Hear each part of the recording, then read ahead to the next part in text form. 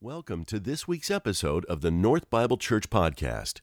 Now, let's join our pastor as we open God's Word together. Good morning. So, the week between Christmas and New Year's, I had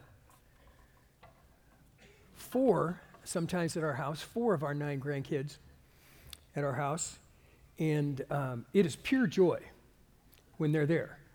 It's also a moment when Jen and I look at each other and laugh and say, this is why we had kids when we were young, because they're like busy. So we had such a fun time through the week, and then by Monday, I had no voice whatsoever. Completely lost my voice, but I wouldn't trade it for anything in the world. The gift of having those little ones in our house, and we actually let our boys and their wives come too, a little bit, But I always warn them that, my job is to spoil them. You can fix them when you get them home. Don't worry about that. But we had such a great time. And we're going to do a series in the book of Philippians called the Book of Joy.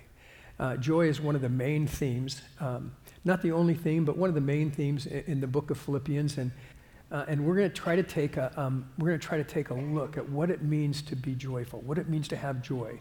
That seems to be a scarce commodity in our culture, and the secret of where do we find real joy?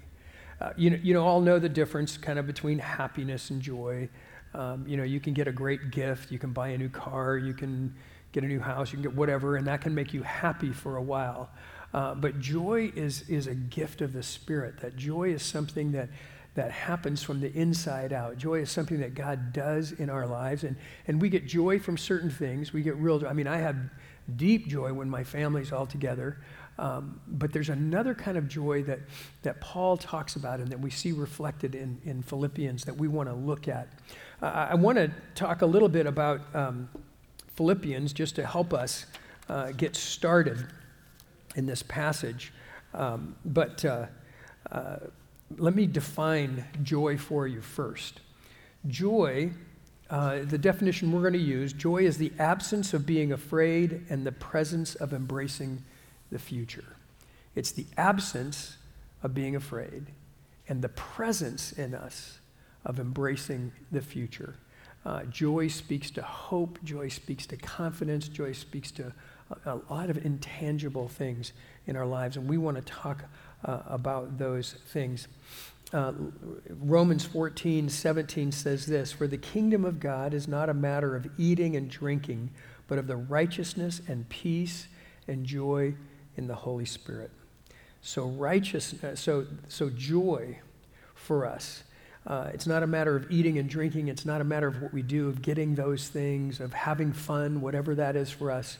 But there's a joy that's an internal joy, and it is of righteousness and peace and joy in the Holy Spirit, that it comes from Christ. If we look at Acts 16, verse 11, pick up a little bit of the story with Paul and the city of Philippi. So setting sail from Troas, as we made a direct voyage to Samothrace, or if you're technical, Samothrake, and following day to Neapolis, and from there to Philippi, which is a leading city of the district of Macedonia and a Roman colony. That's a big deal. They weren't a city under Roman rule. They were a Roman city. They were a Greek city, but they were also a city that was considered a Roman colony, so they had freedoms that the Israelites, the Jews, didn't have. So they were a Roman colony, and we remained in this city for some days. And on the Sabbath day, we went outside the gate to the riverside, where we supposed there was a place of prayer, and we sat down and spoke to the women who had come together. One who heard us was a woman named Lydia from the city of Thyatira, and a seller of purple goods who was a worshiper of God. The Lord opened her heart to pay attention to what was said by Paul. And after, she was baptized, and her household as well, and she urged us, saying, "If you have judged me to be faithful to the Lord, come to my house and stay." And she prevailed on us. So Paul and his team are traveling. They're on a missionary journey. They're going from city to city, and they get to Philippi, and they're looking, because Paul would always go to the temple or the synagogue to preach first. And they thought, where do you go on the Sabbath? They went to the riverside where people often would gather to pray, and there they saw some women. One of those women was Lydia. Lydia was a businesswoman. She made purple dye out of shellfish for royalty. She was from Thyatira, and she was probably Asian. She'd been drawn to God of the Bible, though she had been raised with lots of gods. But she was interested in God. She was a proselyte to the Jewish faith. And when she heard the gospel of Jesus and the fulfillment of the prophecies, she responded, and she was baptized that day.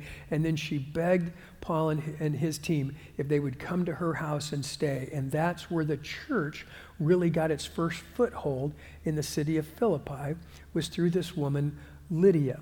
And it became this place that Paul was so fond of, that he loved. In fact, Philippians is considered one of the most heartwarming, one of the most loving books in the New Testament, because of Paul's relationship with the church there in this city in Philippi. And we'll talk as we go along. What are some of the reasons for that? But this what happened. Now, right after this, Paul's preaching, and the religious leaders get worked up, and this happened occasionally to Paul. If you read through Acts, in fact, if you're doing the reading plan, you'll come to him pretty quick here in the next couple of days, and you'll see where he has his dramatic conversion, and he starts his ministry, and all of the places that he gets beaten and stoned and driven out of town. And in Philippi, Paul is arrested. He's put in jail. They're in stocks. There are guards there. They're doing everything they can to keep them from escaping. They're trying to stop the message that he is preaching. And during the night, there's an interesting thing happen, that Paul and his team are worshiping the Lord. They're singing. They're thanking God. Now, who does this? Who thanks God for suffering? Seriously, right? I mean, typically, our response to suffering in our lives is, why me? Right? It's, okay, I'm one of the good guys, God. Well, look what I'm doing for you. Look at all the awesome things that I'm doing for you. Look at how I'm serving you. Look at how I'm reaching people. I've given my life to this thing. And what thanks do I get? Hello. I'm suffering. I'm in jail. I've been beaten. I'm in stocks. I can't move. But what Paul and what his team are doing they're worshiping, they're singing, they're praising God in the middle of that, of that mess. And it says an earthquake comes, and their shackles are loosened, and the jail doors open. They realize that they could escape. But here's the problem if they do this, is that the jailer then is the one that's going to be executed. Typically in these jails, these Roman jails, they would take an ex-military man, and they would make him in charge. They would put him in charge of the jail. They had experience. They were warriors.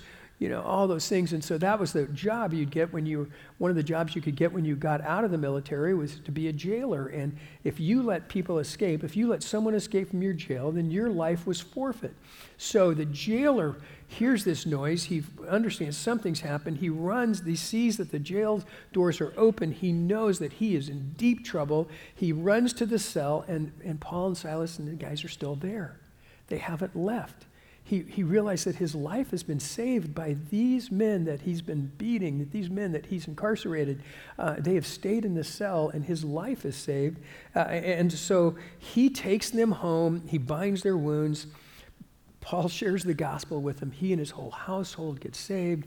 They respond, and they go back to the jail. It's a whole great story. You can read it yourself in the 16th chapter of Acts. But God uses all of these things to establish his church in the city of Philippi. And now later, Paul has been away from Philippi, and he writes them this letter, the book of Philippians. And it's a tender letter, and he's writing back from them. And Paul, at this moment, is in prison. We're not quite sure if he's actually in prison or he's under house arrest, but we know that he's being held by the Romans. We know that there's a death sentence hanging over him, that he doesn't know from one day to the next what's going to happen in his life. And so it's a fascinating context to see the Apostle Paul, who is now himself chained to one of the Praetorian guards, one of the king's elite guards, 24 hours a day. And he doesn't know if he's going to live or die. And in the middle of this, he's writing letters to the churches that he's been to, that he's established, and he's writing to the church in Philippi. And I think it's really an important context for us as we look at this, because we look at Paul, who's not defined by his circumstances. He's not defined by his imprisonment. He's not saying that he's not feeling like a failure because he has been arrested and he's been thrown in jail. He's not whining at God because of where he is, but he writes this letter out of that confinement. He writes this letter to the Philippians at this very time in his life when he doesn't know if he's going to live or die. Let's look at the first few verses here. Philippians 1, beginning at verse 1, it says, Paul and Timothy. Timothy's often considered a co-author of this book with him. Servants of Christ Jesus, to all the saints in Christ Jesus who are at Philippi with the overseers and deacons. So there's an established church in Philippi at this point. Grace to you and peace from God our Father and the Lord Jesus Christ. I thank my God in all my remembrance of you, always in every prayer of mine, for you all making my prayer with joy, because of your partnership in the gospel from the first day until now. Let's just stop for a quick second. The first 5 verses, Paul does his greeting, and then he says, I thank my God in all my remembrance of you, always in every prayer I make on your behalf, every prayer of mine for you, all making my prayer with joy. That just praying for the church in Philippi, just praying for these friends, these people, brings Paul joy. And he's going to explain to us why it brings him joy. He says, because of your partnership in the gospel from this day until now. One of the reasons that the church heard that Paul was imprisoned, they heard about his circumstances, and they sent one of their pastors, a man named Epaphroditus, and they sent him to Rome, and he brought gifts, financial gifts, and encouragement to Paul from the church in Philippi, that they sent him as an emissary from that church to care for Paul's needs. And Paul was overwhelmed by their love for him and overwhelmed by their concern. And so he's so grateful for that, but he's grateful for something else. If you look really closely, he says, because of your partnership in the gospel from the first day until now. Paul is joyful, Paul is grateful because of their partnership in the gospel. This word partnership is a really familiar word in the New Testament. It's koinonia, and it's often translated fellowship. But in this context, and really the most literal definition for koinonia is partnering, and this idea of partnership. So he's saying that you guys are my partners. You're not my flock, you're not just my friends, but you're my partner in the gospel. Everything for Paul, when you look at his life, when you read his letters, everything for Paul is driven by the gospel. And it's not just the gospel of great sayings, it's not just adopting a religion, but it's the gospel of Jesus Christ. That Paul is always pointing us to what God has done in his life and done in our life, that he has called us in his love to be part of the gospel of Jesus Christ. It's all about Jesus, though. It's not about Paul, it's not about them, but it's always in his life about Jesus. And it's easy to get those things confused sometimes, but Paul is really clear that it's always about Jesus in his life. There's a joy in Paul in spite of the fact that he's in prison, in spite of the fact that there's a death sentence hanging over his head. Paul still has joy because of his partnership, because of their love, because of what God has done in the city of Philippi. Joy is mentioned 140 times in the New Testament. And 50 of those times, it's mentioned in the writings of Paul. So if you want to just do the math, joy is a pretty important part of the gospel. It's a pretty important part of the New Testament, that we should have an expectation, if we're followers of Jesus, that we're going to experience joy in our lives. So it kind of makes it interesting, isn't it? If you're not experiencing joy in your life, then that's a tip-off that there's something that you need to do. There's something that needs to change in your life, that there's something that's missing in your life, because joy should be a byproduct. Joy should be a part of being a follower of Jesus. That joy is something that happens. In Galatians 5:22, it talks about joy as one of the fruit of the Spirit, that joy grows in us, that God plants his joy in our life as part of the fruit of his Spirit that grows in us, that expresses itself as we follow Jesus, as we live our lives for him. And so we should have an expectation of joy in our hearts, and I don't think we do. Sometimes we have an expectation of survival. Sometimes we have an expectation of getting through this. Sometimes we don't expect joy at all. Sometimes we look to try to manufacture our own joy. What's going to make me happy? What's going to make me feel fulfilled? It becomes about us. Here's the secret that Paul is going to teach us, is that if you really want to experience joy, it's found in Jesus. If you really want to understand joy, it's found in the gospel of who Christ is and what he's done. And Paul is going to teach us about that.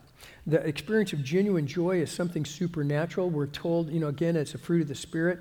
Joy transcends our circumstances. Paul can say, I'm joyful. I have joy even though he doesn't know from one day to the next if he's going to live, even though he's imprisoned, even though all of these things are happening to him, that his personal ministry feels like it's come to a halt, that he could be complaining, but instead Paul experiences joy because he knows that God is up to something bigger than we understand. So here's the first clue that we get to Paul's joy. And one of the things that I love, and that Paul will talk about this a lot, he says, I thank God in all my remembrance of you. If you want to know one of the keys to Paul's joy, it's thankfulness. Paul was a grateful person. Paul was a thankful person. If you go to 1 Timothy 1:15 sometime, and Paul is talking about the gospel again. He's talking about Jesus. And if you read through Paul's letters, you'll see that Paul talks about being, he addresses the saints, one of the saints. He says, I'm Paul, an apostle. You get all the way toward the later part of his life, and he's writing these letters to Timothy, and Paul addresses himself quite differently in his first letter to Timothy. He says that Christ came to save sinners, of which I am the worst. I am the foremost. That Paul looked at his life and said, if you want to rank sinners on a scale, then you'd have to put me at the top of the list because I persecuted Christians. I had Christians killed. I was doing everything in my power to destroy the church until I experienced Jesus. I was the worst of the worst, and now I have life eternal because of Jesus' grace and because of his forgiveness. His life was so turned upside down that he could never get over that. It could never change in his life, that he was so grateful for what Jesus had done. He was so thrilled with what the gospel meant in his own life, that here he was the worst person that he knew, and yet Christ loved him. Christ died for him. Christ gave his life and rescued Paul. And he was so overwhelmed by the love and the grace of Jesus that it changed everything about him. And so he could say, the gospel about Jesus is personal to me, because I consider myself the worst sinner ever, and Jesus gave his life for me. Jesus forgave me. I've experienced his grace. That's awesome, isn't it? Now, I don't know about you this morning, but it's easy for me to sort of fool myself into thinking, I'm one of the good guys. And I've never persecuted anybody that I'm aware of. I've never had anybody killed, I've never done any of those things that Paul did or some of those other guys did. I'm a way better person than Herod was, and Pilate and all. I've got to be a few rungs up the ladder. And here's the Apostle Paul, who established all these churches, who did all these amazing things, who really pushed the church to the Gentiles, to the non-Jews all over the world. And he says, but the gospel is for me. The gospel is personal to me because Christ saved me, and I was the worst sinner of all. And I think sometimes it's not until we really deal with who we are on the inside that we really deal with our own tendency to sin, our own tendency to rebellion, our own tendency to be self-centered. It's not until we really come to grips with who we are without Jesus that we can really appreciate what Christ has done, that we can really appreciate his grace and his love for us. And that, Paul never got over that. He never got over it. So he was a thankful person. He could be in prison and see what the church in Philippi was doing and say, I am so grateful for you guys. It's not about where I am. I am thrilled with what you're doing. I'm thrilled with about where you are. So Paul was grateful. He was a thankful person, and he expressed his thanks. Here's the second thing that Paul found joy in, and that was the fellowship, the koinonia, the partnership that he had with the church in Philippi. I think about parents who tell me, sometimes around Christmas or birthdays or something, my son or my daughter, most of the time it's a daughter, says, instead of Christmas this year, Dad, let's help somebody. Let's give our money to poor people. Let's do something really special. And parents are overwhelmed by the generosity of their children. And there's that kind of moment that you sort of think, maybe they're getting it. Maybe this is actually going to work. Maybe I'm not going to kill them before they're 18. Maybe they're really understanding what it's about to follow Jesus, to love people. And you get that joy in your heart from seeing somebody else who's growing and somebody you really love growing and getting it. And I think as Paul saw the church in Philippi meeting his needs, as they rallied around him, as they sent Epaphroditus to meet his needs and to care for him and to show love for him, I think he thought, oh my goodness, no matter what's happening in the world, these guys get it.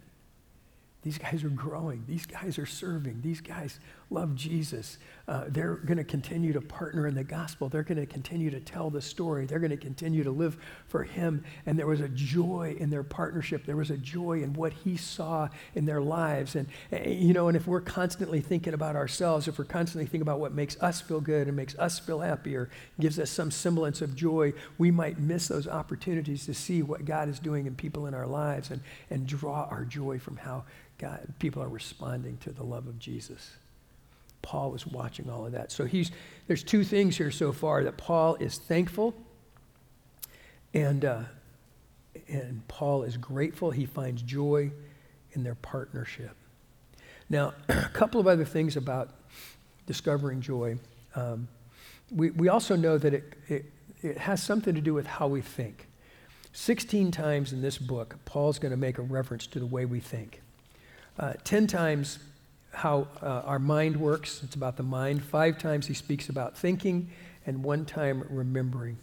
And so Paul is challenging us how we think about who we are, how we think about the gospel, how we think about Christ. Now, a couple of more verses. In verse 6 of chapter 1, it says this, and I am sure of this, and this is one of the most famous verses in the Bible, and it's probably one of the ones that people turn to the most often, I think. He says, I am sure of this, that he who began a good work in you will bring it to completion at the day of Jesus Christ. It is right for me to feel this way about you all because I hold you in my heart, for you are all partakers with me of grace, both in my imprisonment and in the defense and the confirmation of the gospel. For God is my witness, how I yearn for you all with the affection of Christ Jesus. Let me just take a second and look at this. He says, and I am sure of this, that he who began the good work in you will bring it to completion at the day of Jesus. One of the things that Paul took great consolation in, one of the things that Paul was so grateful for, was that God always finishes what he starts. That he doesn't give up on us. That he brings to completion what he starts. And in this context, one of the things that Paul's talking about is the gospel. That no matter if I'm in prison, no matter what's going on in my life, that the gospel is going to go forward because God is planting you, because God has blessed you, because God is doing something in your life, and the gospel is going to continue to go out. So it's not, sometimes we want to make this, that God is going to work good in my life, and that means my life's going to be good. And it's all the stuff that I want, right?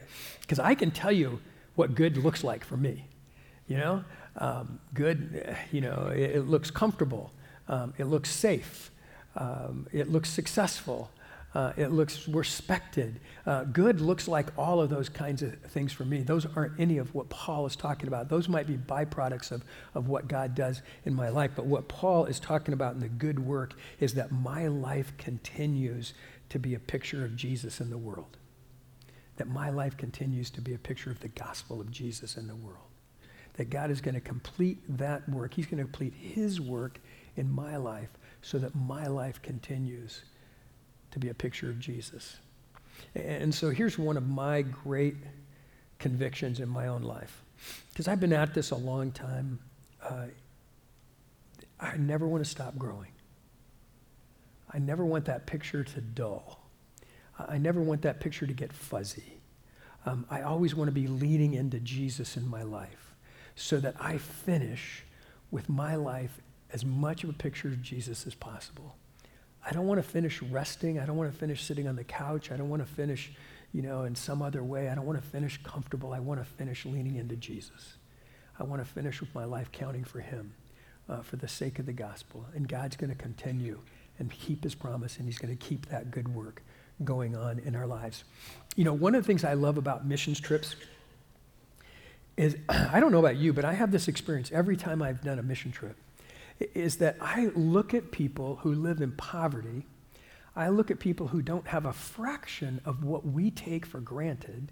I look at people that live with so little, and then I see how joyful they are, how warm they are, how generous they are, and I have all of these emotions like guilt, like just a warmth that God, what is it about these people that they're so joyful, they're so happy, they're so content, they have so little, what is it about them that really matters? And then you come back to it, it's Jesus. They've experienced Jesus in their lives. They've experienced Christ in their lives, and he supersedes everything else. All the things that you can buy, all of the stuff that we can own, all the things that we can hold on to, none of that matters to them because they have Jesus.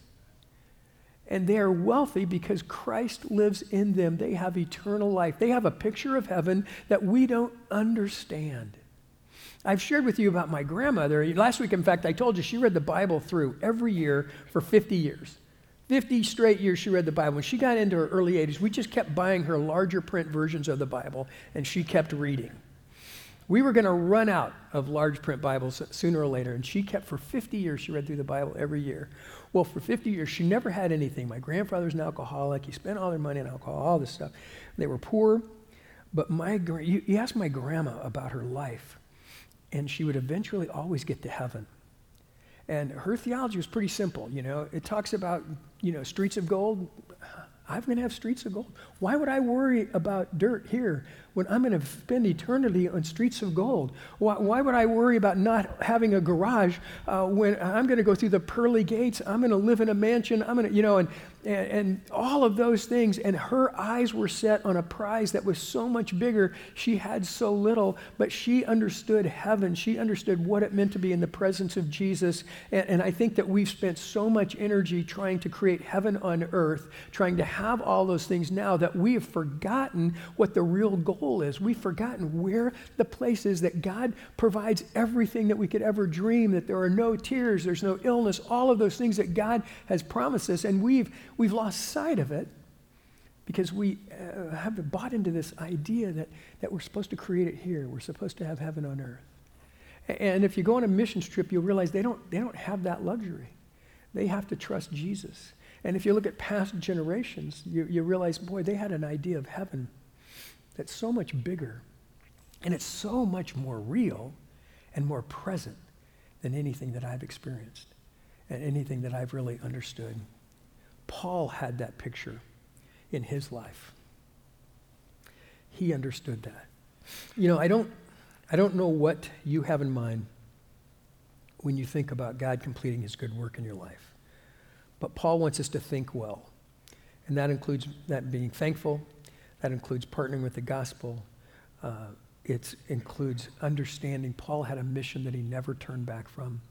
And the mission of preaching the gospel, the mission of people seeing Jesus through his life and through his words.